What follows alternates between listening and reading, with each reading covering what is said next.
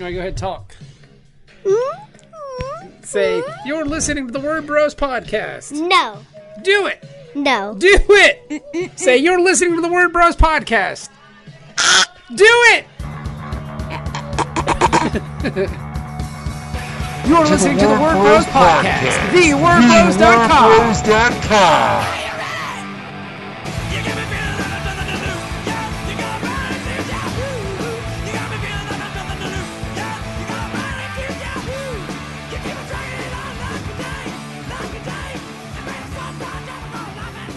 This week on Word Bros, we talked to the very talented, very charming mate from the UK, Monty. 006. 006. Monty Nero. Monty Nero. Good dude, man. We're excited to have him on.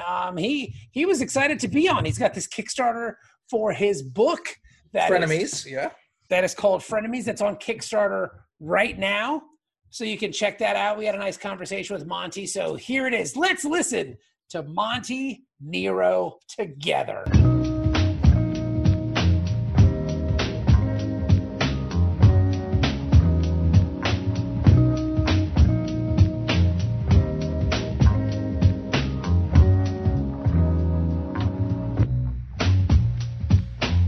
Hello, Monty Nero, if that's your real name, which I don't believe for a second.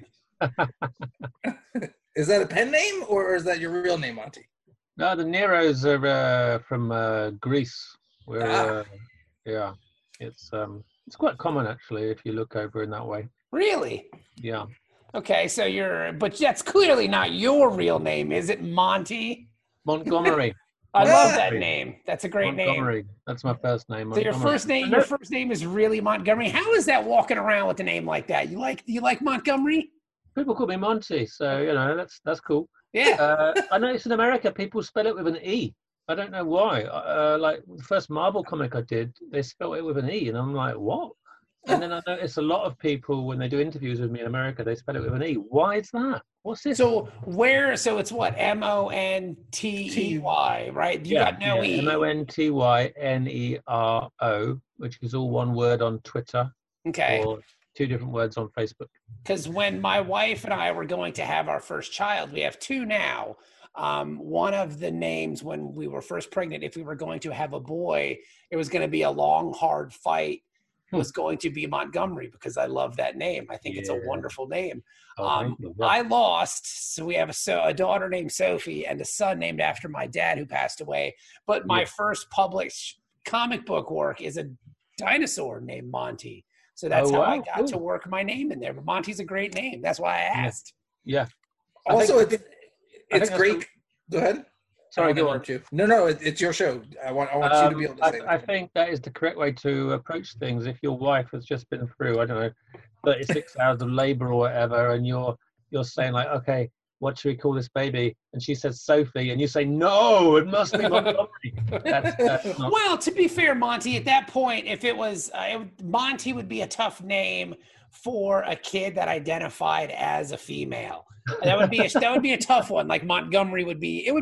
It sounds like a Johnny Cash song or something. Like totally. A girl named Montgomery or something. That and I don't want anybody with that. I think it's great because Monty Nero sounds like a perfect like 00 name. Yeah, Nero, Monty Nero. See, it's awesome. I dig it. You're like 006. Right. It's before. got those vibes. Yeah, it's great. I love it. So you've got this Kickstarter running right now, Monty. Yes. It is called Frenemies, The Lost Planets, Volume 1 and 2. Explosive science fiction fantasy. How can we not go wrong with that? So tell us, what is this book about? What is Frenemies all about here? Well, it's about 7 rivals, and they're searching for a mysterious lost planet that will destroy the solar system unless one of them can find it. So the aliens are so advanced that their quantum technology looks to us like dark magic. And we focus on the alien technology and how it transforms the 7 rivals in their quest. So only one of them can reach the lost planet. So do they cooperate with each other to make sure one of them makes it, or do they subtly start to fuck each other up? Or can they do both? So that's where the frenemies aspect comes from. It's basically a sci-fi fantasy in the sort of Flash Gordon mold, but kind of updated with some very sort of modern characters, a lot of LGBT characters, a lot of progressive ideas, a lot of sex, a lot of action, a lot of jokes. It's got everything you want in a science fiction. It's got, you know, laser battles and spaceships and all the cool shit that we want. But you can't just do that stuff because it just looks like Flash Gordon or it looks like Star Wars. You've got to have a load of cool new ideas to make it really exciting. So that's what we've got with this comic. And it's kind of like the central dynamic is all about, is your best friend your worst enemy when the fate of the solar system is at stake? Listen to that. I like that description. It sounds like you've been practicing that for quite some time. You got that thing down pat, huh? This is not my first interview. Now, it's funny that you mentioned like the differences, the things you have to do to kind of break that mold of Star Wars Flash Gordon. So what are some of the techniques you use to kind of get out of that kind of tropey science fiction vibe? I'll be real with you. It was hard because I love all that stuff.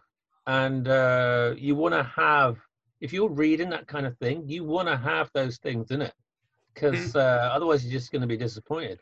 So then it's like, well, how do I make it fresh? How do I make it new?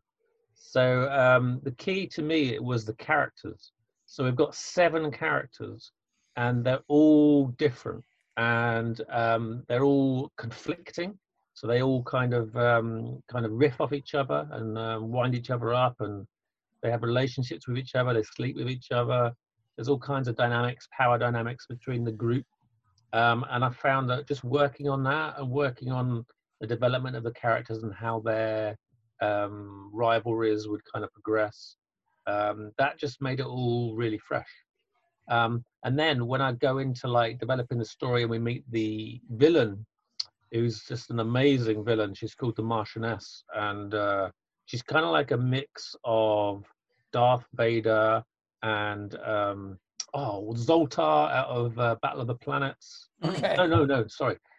And she's basically got this big long cape. She's got like 6 tendrils that hold laser swords. She's like very sexy.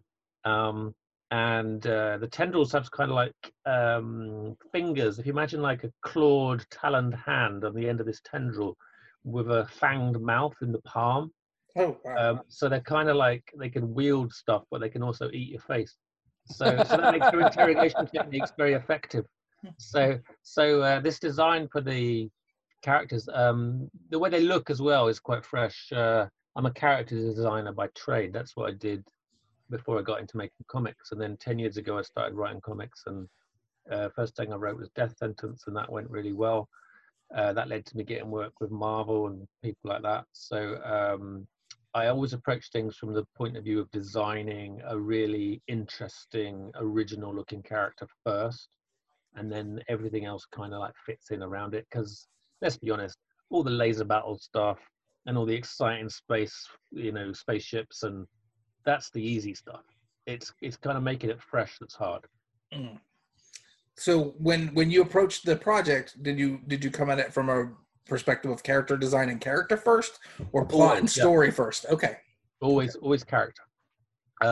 Story is actually very easy. When you get into the science of writing, if you've studied it like I have, it takes a while to study it and to learn it, but basically you can learn how to tell a good story like you can learn how to do mathematics. It's basically just like learning the principles, studying the work of other writers. There's a lot of books about it, screenwriting books and stuff. Mm. So you can learn that stuff. You can't follow it like a formula. You have to kind of bring your own originality and make it fresh and surprise people. Because we all watch the same films, we all see the same TV shows, we all read the same comics, so we have an expectation of what a story is going to be, and we can predict things before they happen. So you always have to play with people's expectations and sort of like really mix it up. And I'm always doing that. I'm always thinking like, what can I do in this scene? I know what has to happen in this scene. We're going to meet the villain or whatever, but how can I play this so that it's like something no one's seen before? That's what I'm always trying to do with my work. Every scene, I want to flip it in a way that you're not expecting. So that is like a craft that you learn. And then the character design part of it, that's where you can be really original and kind kind of just go to places no one else has gone. But again, that comes with practice. There's like principles you can apply to character design that always seem to work. I tend to I think of like 3 different things that have never been mixed together, styles, and then I sort of blend them. But there's a kind of a way of doing that where if you just put 3 together equally, it will look like a mess. But if you put like one dominant, the other kind of like secondary, and the third is just like a little bit of a like tickle, then you get a really start to get some interesting designs. And I've used that a lot in designs for computer games and designs for comic characters. That's cool. Now you said you were so when you go and you're looking for an artist, so you bring them the character designs and say like, this is what I want the character to look like because of your background in character design. Has there been any like pushback from artists like, what the fuck does this guy know? Or has it always kind of worked very seamlessly together? It depends. Often I have the characters designed. So on Death Sentence, the first thing I did was paint all the characters. Oh, and wow. The paintings of the characters are what ended up being on the covers. So if you look at the first 6 covers, every single one has one of those paintings on it somewhere. So I just kind of like took the concept art and then like added a background or something.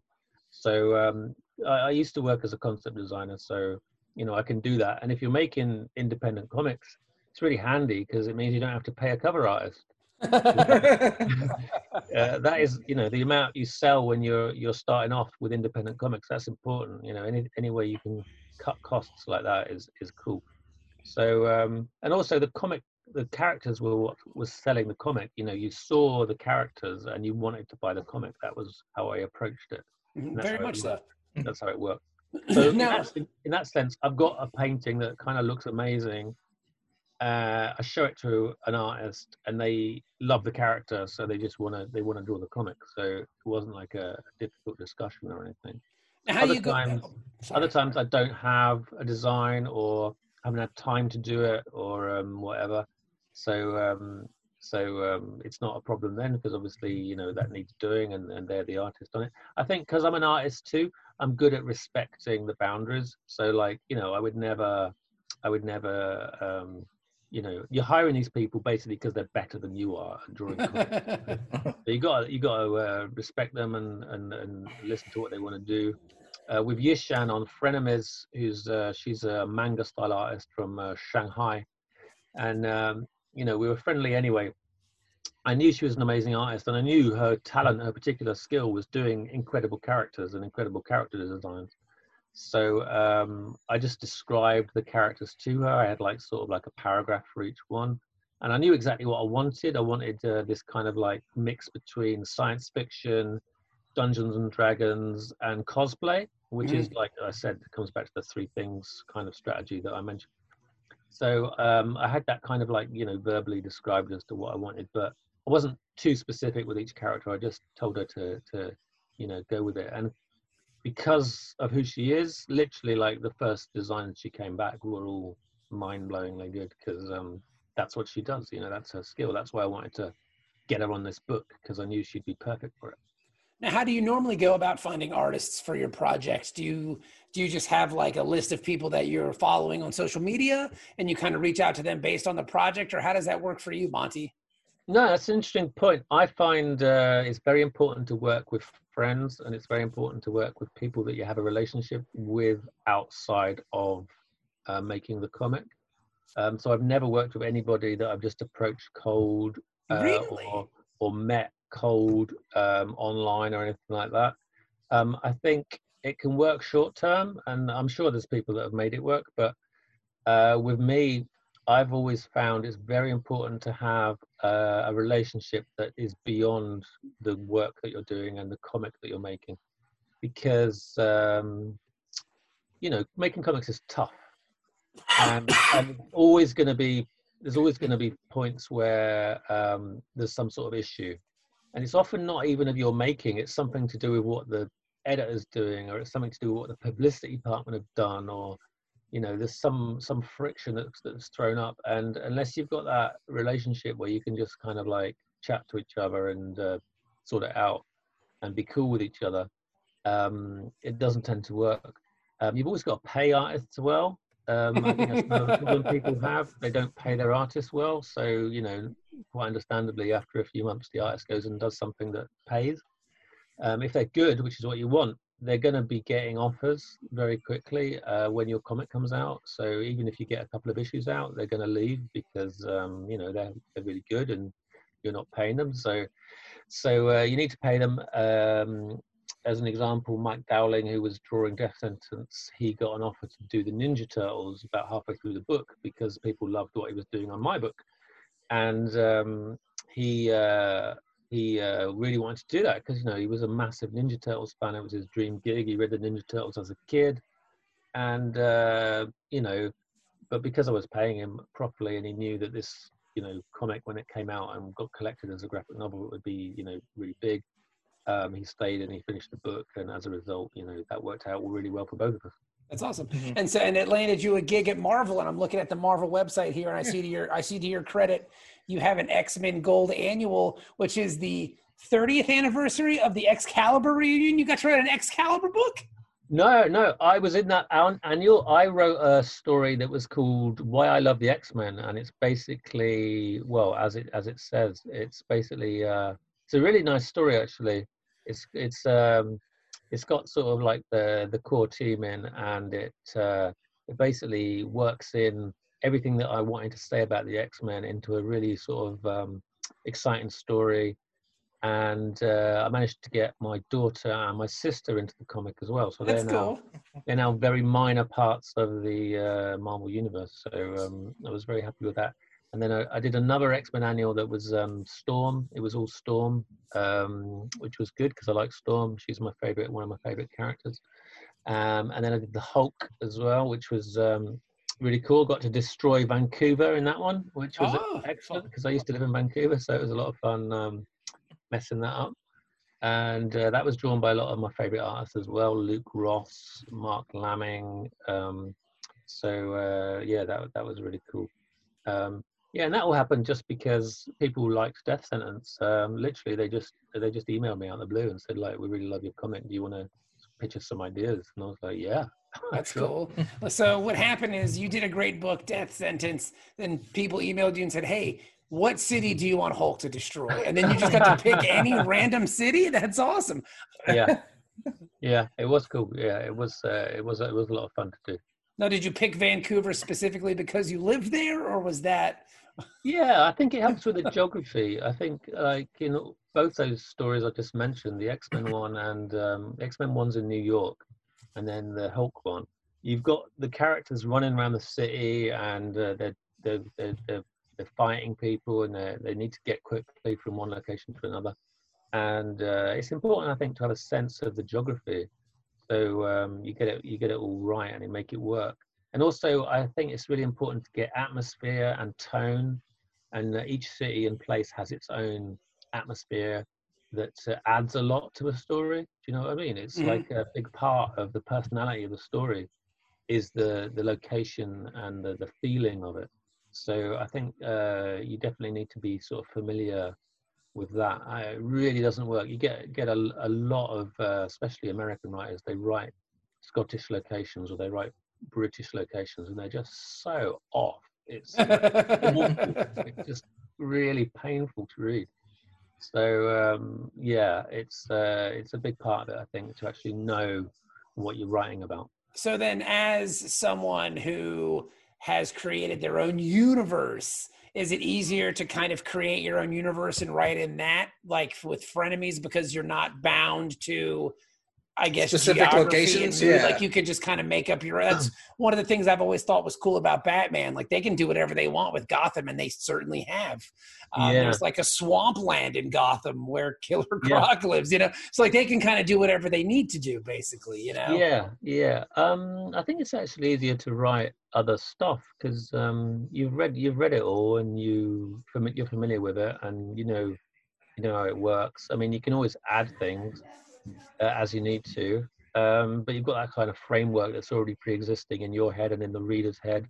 So there's a lot of, you don't have to explain a lot of stuff because it's all kind of shorthand, you know, people know, you know. So yeah, I think it's actually easier to do the pre-existing stuff.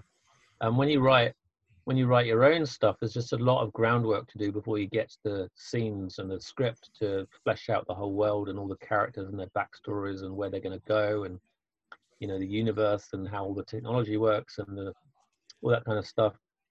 You end up with loads more ideas than you can fit in a comic. And part of the trick of good writing is actually to just choose the really most key and important parts of the story and highlight those.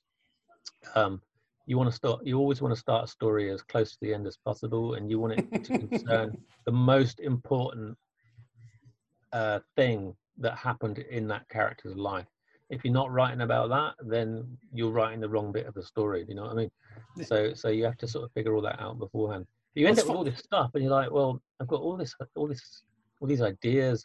So what we did with the Kickstarter on Frenemies: The Lost Planet was I did a little short cliffhanger story every day, every weekday, Monday to Friday, and released it on the site so that people could kind of read that instead of the normal stuff about, oh, this is how much we've raised and these are the rewards or whatever.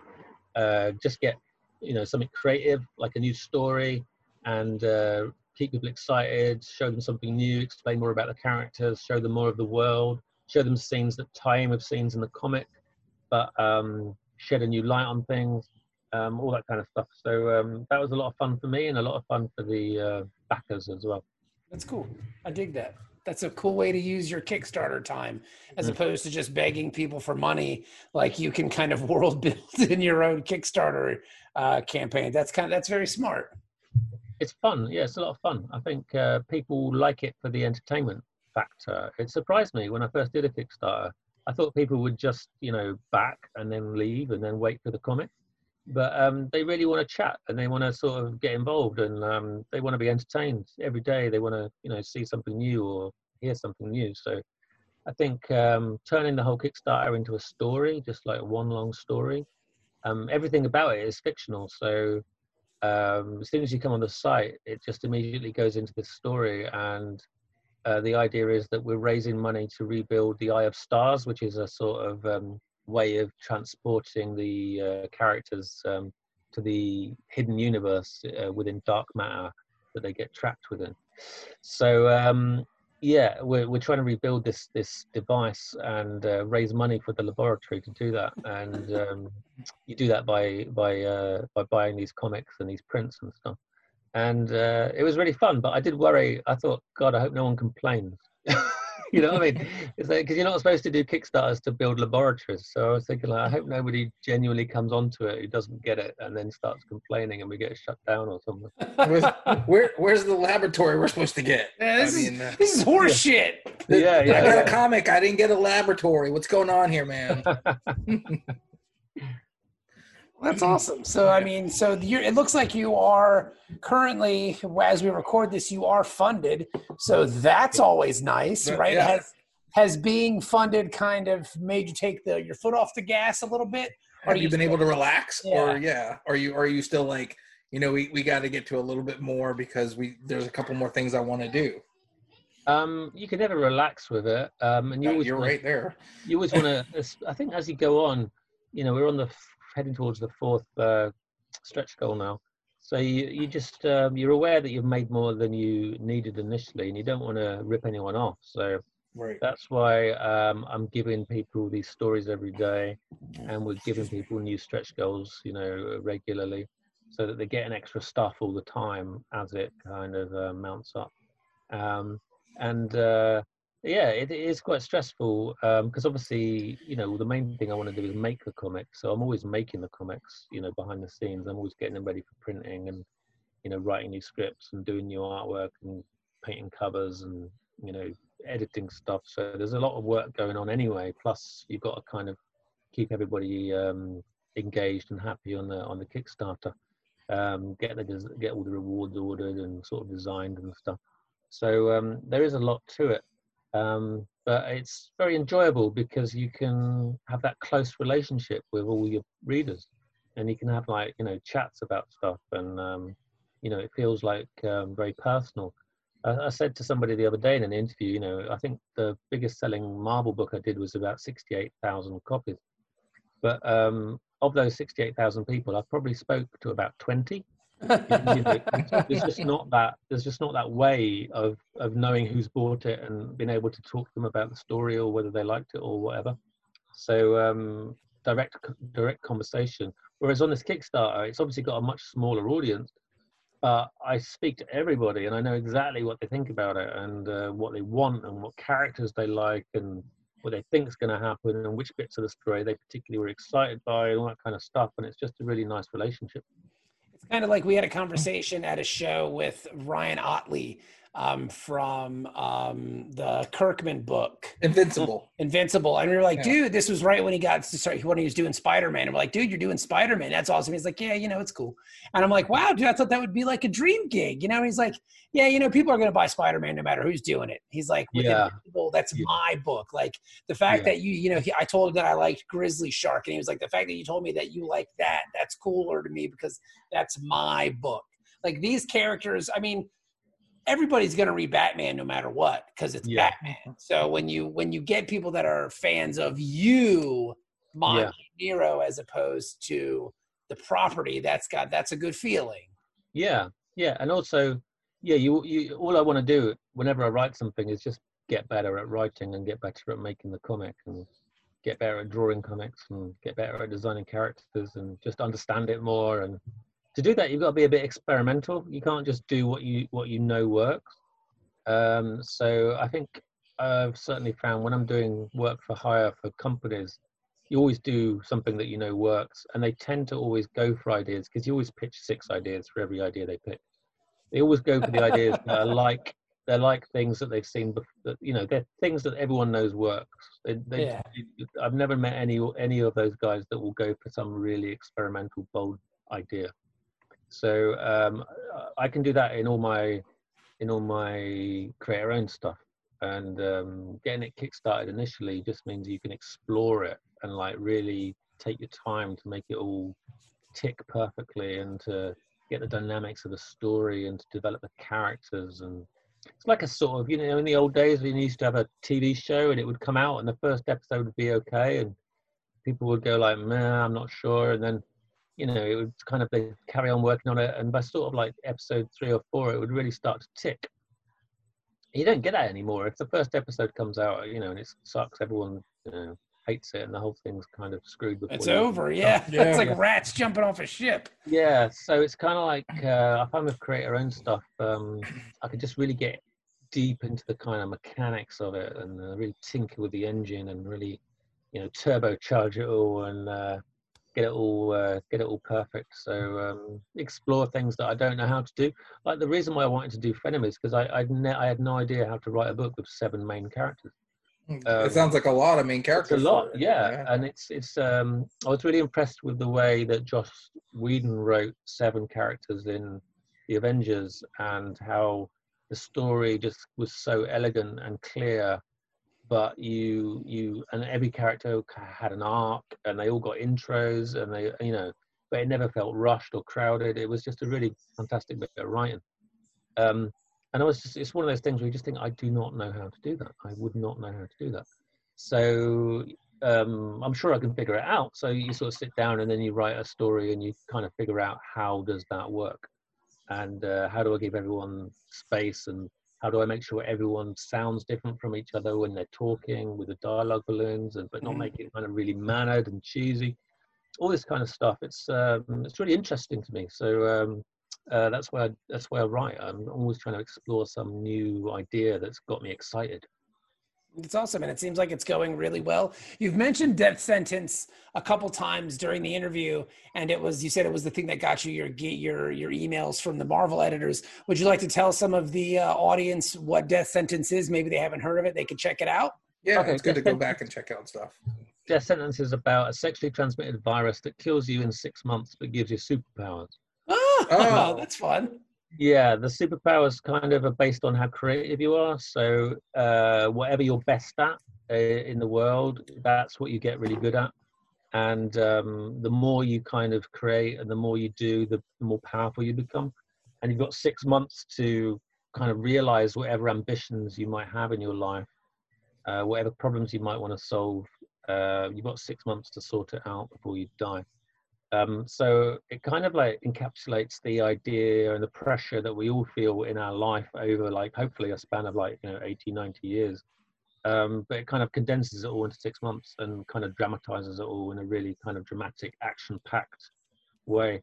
So yeah, it's a lot of fun to write and to design the characters for. There's the main character is an artist, like a punky female bisexual artist. There's a comedian in there, like a sort of a movie star comedian, and then there's a rock star who is very popular but writes quite underwhelming tunes, shall we say? So it kind of like rips the piss out of a lot of celebrity culture and kind of the world around us and stuff. But first and foremost, it's just a really kick-ass action story that does a lot of stuff that you wouldn't be expecting, and I get a lot of interest in that from movie companies and TV companies and stuff. But so far, I mean, really big ones as well, like the guys that did the X-Men, genre pictures, Kinberg genre, who did the X-Men movie, and the guys that did Sin City, and all these kind of people have been in touch about it.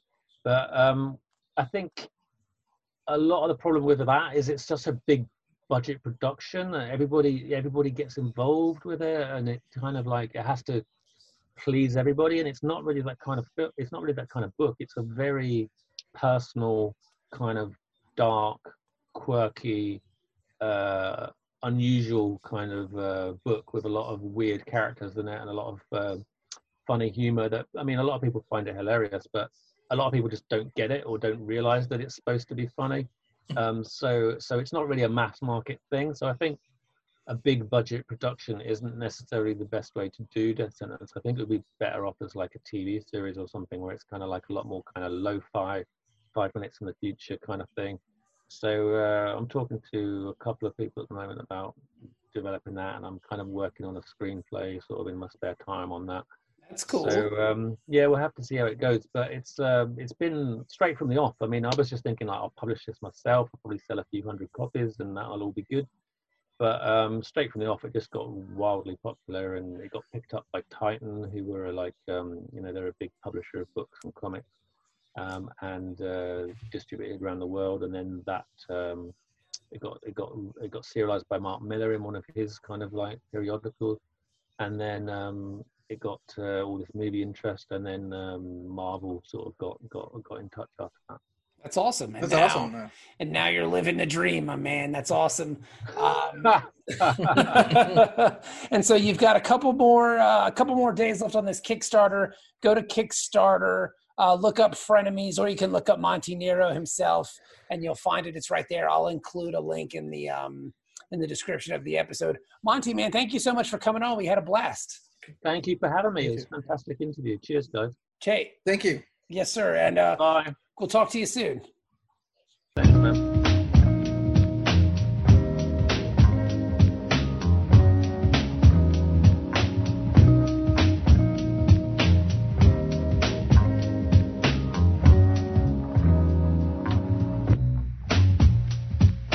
All right, that was Monty Nero. Very impressive, Monty Nero. He's got a Kickstarter right now. You can check that out.